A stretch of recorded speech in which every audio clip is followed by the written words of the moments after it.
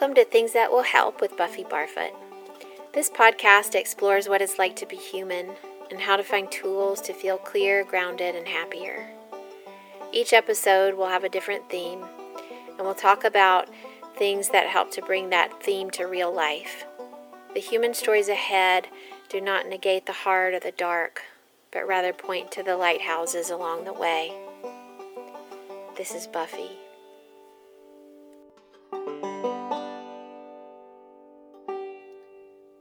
I want to speak to you today about breaking the seal of being quiet. I'm talking directly to the white folks in this episode. I don't feel entirely comfortable teaching on this, and that's okay. In fact, I think that is one of the core problems that white people like me have rested in what feels comfortable for them on a regular basis, instead of more frequently speaking up against systemic racism and white supremacy.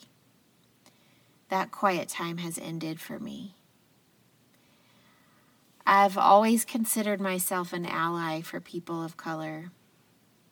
I've read about it, considered it deeply and personally, and I've had multiple groundbreaking conversations within my family and with my friends that have resulted in more awareness and advocacy.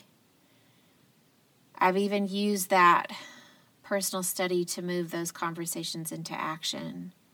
I've always considered myself somebody who stands for social justice, but I've always been pretty safe and manicured about what I've said in my public sphere because I'm extremely private and because I didn't want to say anything wrong, because I wasn't sure I was qualified to speak publicly about it. I always admired my colleagues and friends that did speak up, but I definitely exempted myself. I thought about and have even said things like, people know I'm not a racist. I'm inclusive and loving and supportive, and I teach about wholeheartedness. People know how I feel already. Other people can lead this conversation.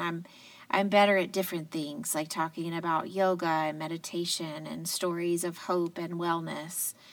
And I don't know what kind of unique insights I would be able to add about racial justice. I don't know what I would have to add that has not already been said. To be able to opt out of the conversation, that is white privilege. Black people can't take a break from this. This is a pandemic that has been raging for centuries. And they are not just afraid now. They've been traumatized and afraid for a very long time. You feel tired and exhausted from all the sadness and tragedy in the news recently? Me too. Imagine how Black people feel. Imagine how they live. They can never opt out. This has been pressing on the neck of the collective Black consciousness for so long. Black people don't even know what it feels like to breathe without that. They never had the choice. If you haven't listened to Jada Dixon on my podcast last week, I would ask that you listen. She gives a powerful testimony that's incredibly personal on being in a Black body and feeling from that place right now. I think we need to listen and amplify and elevate and honor Black voices right now and always. I think we need to try our very best to see it through their stories and their eyes and to really empathize. Then, while we continue to raise Black voices up, I think we need to get real and get right about how we can speak up and show up. The real issue is that white people created this systemic racist society, so we have the responsibility to dismantle it. Addressing racial injustice is not only about listening and lifting up Black people. This is our mess. And like I preach to my son, when you or in this case, your people, make the mess, you have to be the one to clean it up. Even when it's overwhelming, even when you didn't mean to, and even when you didn't even know it was you. Especially because you didn't know it was you and what you were born into and benefit from. So today I am coming at you from the bottom of my closet with my microphone. I'm willing to say it wrong. I'm willing to teach it wrong. It's too important not to. My white fragility is never going to be more important than speaking up for this. Black people are dying regularly for being black. We can get uncomfortable. Yes, that is what it's going to take. We can get uncomfortable so that black people will not keep dying for being black, being harassed for being black, and being denied opportunities for success for being black. Those of you who have been quiet, I'm talking to you. Those of you who aren't sure where to start, I am talking to you. Those of you who are nervous about saying something wrong even though your heart is in the right place, I am talking to you because I am you. And I want always in this podcast to keep telling you what I'm learning in my own body. A few days ago, people were posting a black square on Instagram, and it was meant to show solidarity with the Black Lives Movement and to help amplify Black voices, resources, and information to help the movement. And I posted mine. I wanted to show support, and I hashtagged Black Lives Matter. Within seconds, somebody commented, "Please don't tag Black Lives Matter because it clogs the channels of information when people are searching for resources." Shit. I did it wrong. How could I have done such a simple thing wrong? I immediately felt shame, hot shame. Why didn't I know this? And worse, why didn't she see I was just trying to do something that would help? It didn't help. I didn't help. And my white fragility reared her ugly head. I talked to Matt. I paced around. I thought, this is why I don't get involved publicly, because I'm bound to mess it up somehow. And I wanted to go back to my quiet corner like I always do, where things are safe, quiet, and comfortable. This is really important. I was going to take her comment down because I wanted people to think I had done it right. I care about that, getting it right. But after some deep breaths and washing my face with cold water, I decided to toughen up. I want to learn. I commented back, "Thank you." I took down the hashtag, but I left her comment up. I was embarrassed, but erasing the evidence meant that it could not be a teaching moment for anybody else. I would like us to care more about our own education and impact and allyship and what's right and just than caring about the perception of us saying it right. Our performance of activism means nothing except empty squares unless we're willing to move the bigger conversation forward with authenticity. Unless we're willing to be thicker in our skin in order to really make the personal progress internally to move the needle of justice externally. And I'm not at all saying that we don't post.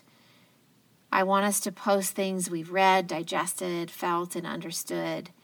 And I want us to not act one way in public and another way in private. And I want us to not expect pats on the back when we dig in and speak out. Keep going. Keep making up your bed and getting up in the morning to look around and see what you could do. This is not going away anytime soon. When we hit a blind spot and we get called out and we feel shame, that means something. We are being called to look at something deep. So let's look at it. Can we take it into our bodies and do a check? Is the shame there to point out something in us? And instead of dwelling on that shame, can we recognize and see the teaching with less of our own drama and need for affirmation? Can we focus on the bigger need for change and the need for Black people to heal, things to be different, and the system of white supremacy to be dismantled, instead of our need to be saying something like, but I'm doing the best I can. Are you? Am I? No. The answer is no. We can do better. I've seen some posts from folks saying things about longing for self-care and moderation of activism during this time period. I hear you. And yes, absolutely. Meditation, deep breaths, yoga, drinking water, grounding foods, all that helps. So yes, hydrate and get some sleep. Meditate and move your body.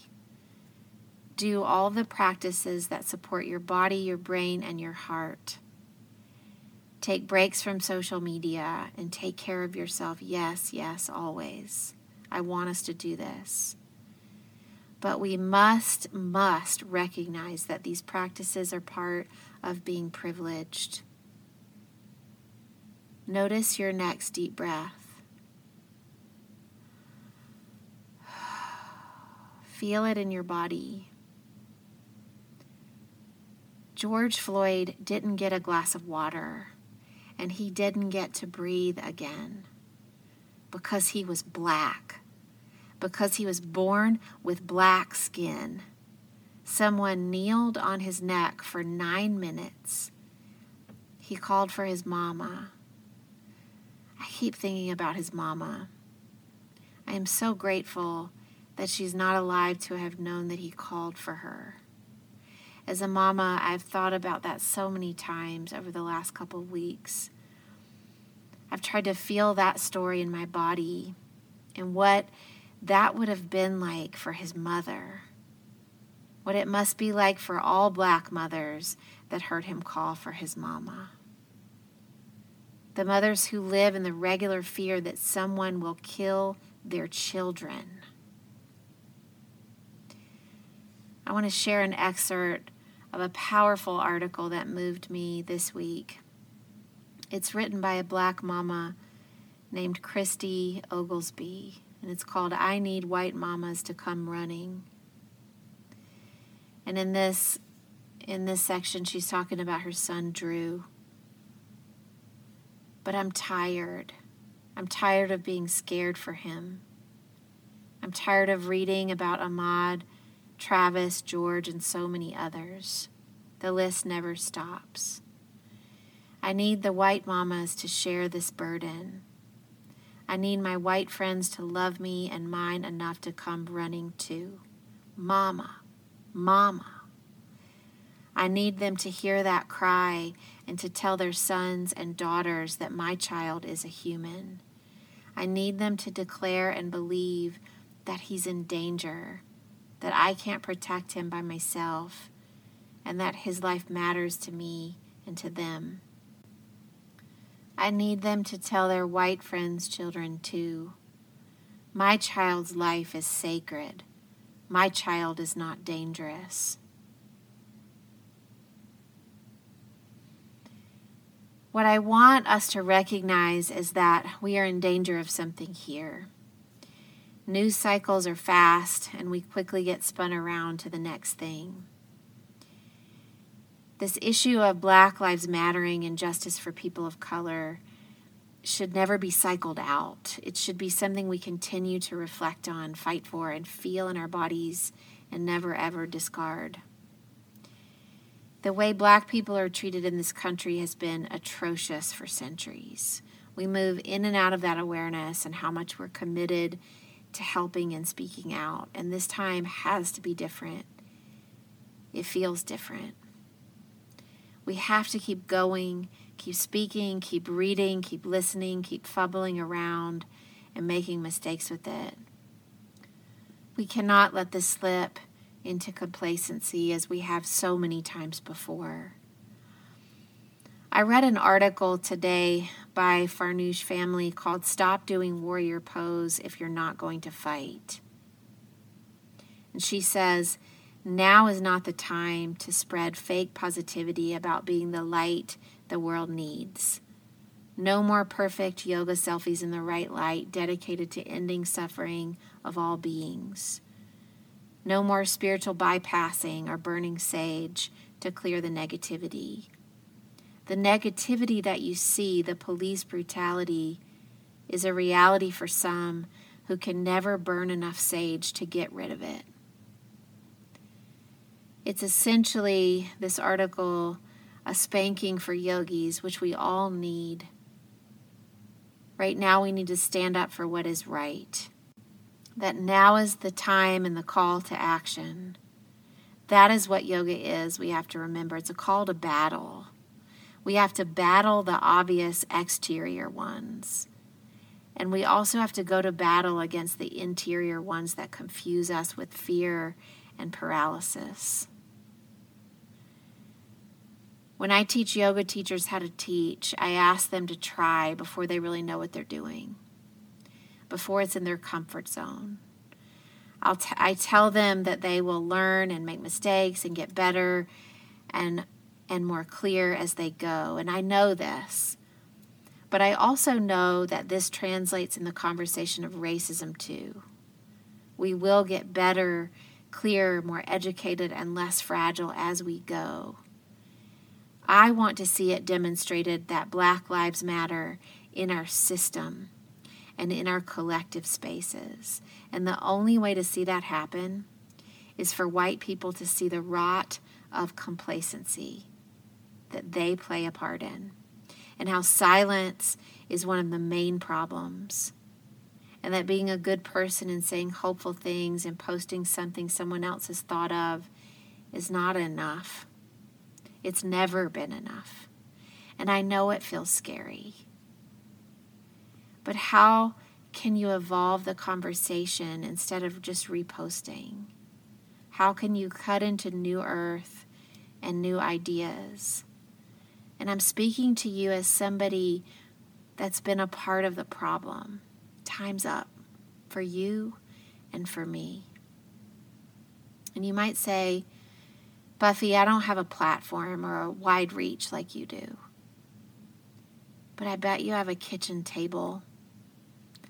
And I bet you have at least one friend or family member that still insists on saying all lives matter and systemic racism does not exist. Have them over for supper. Talk to them about why they are wrong, and talk to them from your heart. There are a lot of roles here. Start doing something. If you have tiny children or at-risk family members like me, you might not can go to the protest and be useful there during this pandemic. Decide where you can bring the most medicine in. It's not going to be the same as everyone else. Don't worry about doing the most popular or trendy thing to represent your support on social media. Instead, do what is true and real and impactful. Start on the ground in your circle of friends. Don't have many Black friends? Change that. Put yourself in places where you can expand your conversations. And as Jada said in the last episode, where your incoming and outgoing calls are not all people that look like you. Start talking to your friends, family, neighbors, and students. Be open about your allyship, even when it's hard. Especially in all white spaces when it's hard. Don't be afraid to make a mistake. That's how we learn. And when you do make a mistake, because you will, don't spend your time on your woundedness. Spend your time on fixing your mistake and then getting back to work. Make your bed, put on your lipstick, and be an anti-racist. Make your work about collective betterment and not about your woundedness, seen or unseen. And your Black friends, check on them. They are scared, fed up, hurt, traumatized, and exhausted, and they likely have been their whole life. Check on them. If you check on them and it doesn't feel good to them, or you waited too long, or you reached out and they couldn't receive it, accept that too. It is too much to ask that they take care of you right now. Do your best, lead with your heart, and trust your intuition. And then when you get it wrong, be resilient. Thicken your skin. Part of this is doing that, because white supremacy has made our skin really soft and fragile and thin. And we don't want people to see us in any light that is not wholesome and good. But what white people have built around race relations is far from wholesome and good. And we are nestled into that structure. And it's like asking a fish if she can feel what it's like to be wet. Don't rely on Black people to educate you about what steps to take to become a better ally. The information and resources are out there. People have compiled the research. Go read it. But like Jada said last week, you can ask her a question. Don't be afraid to ask. If she's in the right space, she may answer. But don't get offended if she isn't. If she's too tired or over it all to coach you through something, then don't be fragile about that. Stay in the conversation of what is right, the macro conversation, and spend as little time as possible in your own white woundedness around this. Black people remain in trauma because of this issue on a regular basis. As white people, we get to choose when we're going to think about this. In my home, many late night conversations are happening. Matt and I are talking about stamina. We want to keep pressing down on this and making it something we are devoted to regularly for the long run, well after this news cycle has died down, where we can expand our world, expose and educate our children, and hold ourselves and others accountable. What we are going to read, listen to, support, and amplify matters. The children are listening. We want it to reflect thought, consciousness, evolution towards a more just world. And it starts with how we curate our home feed. And it's going to look different for everybody. And we're all going to be starting from different places, and that's okay. Don't get overwhelmed and turn away. I want you to feel this. Take it into your body. Listen to the Black stories around you. Seek out Black sources that help you feel some of this collective pain in your body. And move to a new place of awareness than you ever have. And don't be afraid of that. And yes, pace yourself. This is a marathon and not a sprint. If we don't see this as a lifetime march for justice, then we've missed the teaching. If we stay quiet, then we have missed the teaching. I am humbled and I am here. I am ready to be in it and fumbling around with you, trying my best. Will you join me? I want a better and more just world, don't you? We simply cannot wait for someone else to do it. We have to tend to it too, because it is ours to dismantle and ours to help rebuild. Believe that your voice, your role, and your part can help. We have to believe that in order to keep going. Jada said in the last podcast, there's no roadmap for this, and it will get uncomfortable. It's okay. Thicken your skin. Enter where you can. Enter where you feel it the most. Enter in your own way through your platform. Enter in a way that will allow you to sustain your efforts. There's something here for you to join. Each of us has a place in this revolution. Your particular body is needed. Your particular body is welcome. You belong in this conversation. We need you. you can help. Thank you so much for listening. Some of you have reached out to me and asked how you can support this podcast and this work. And last week I had planned to launch a Patreon page, but decided that it just didn't feel like the time. And I'm not sure if there is going to be an ideal time, but becoming a supporter on Patreon directly supports the production of this podcast. And I was initially planning on only doing 10 episodes and one season only, but the response from people and listeners has been so incredible and so great that it's my hope that we can continue for a second season, and your support on Patreon will make this possible. Moving forward, all of the embodiment practices, the part 2s that you've listened to, those will become perks for the patrons. And to become a patron of this podcast, it's $5 a month. And then you'll get those extra meditations and embodiment practices to carry forward from the storytelling. So thank you so much for your listening and your support, and be well and have a beautiful day.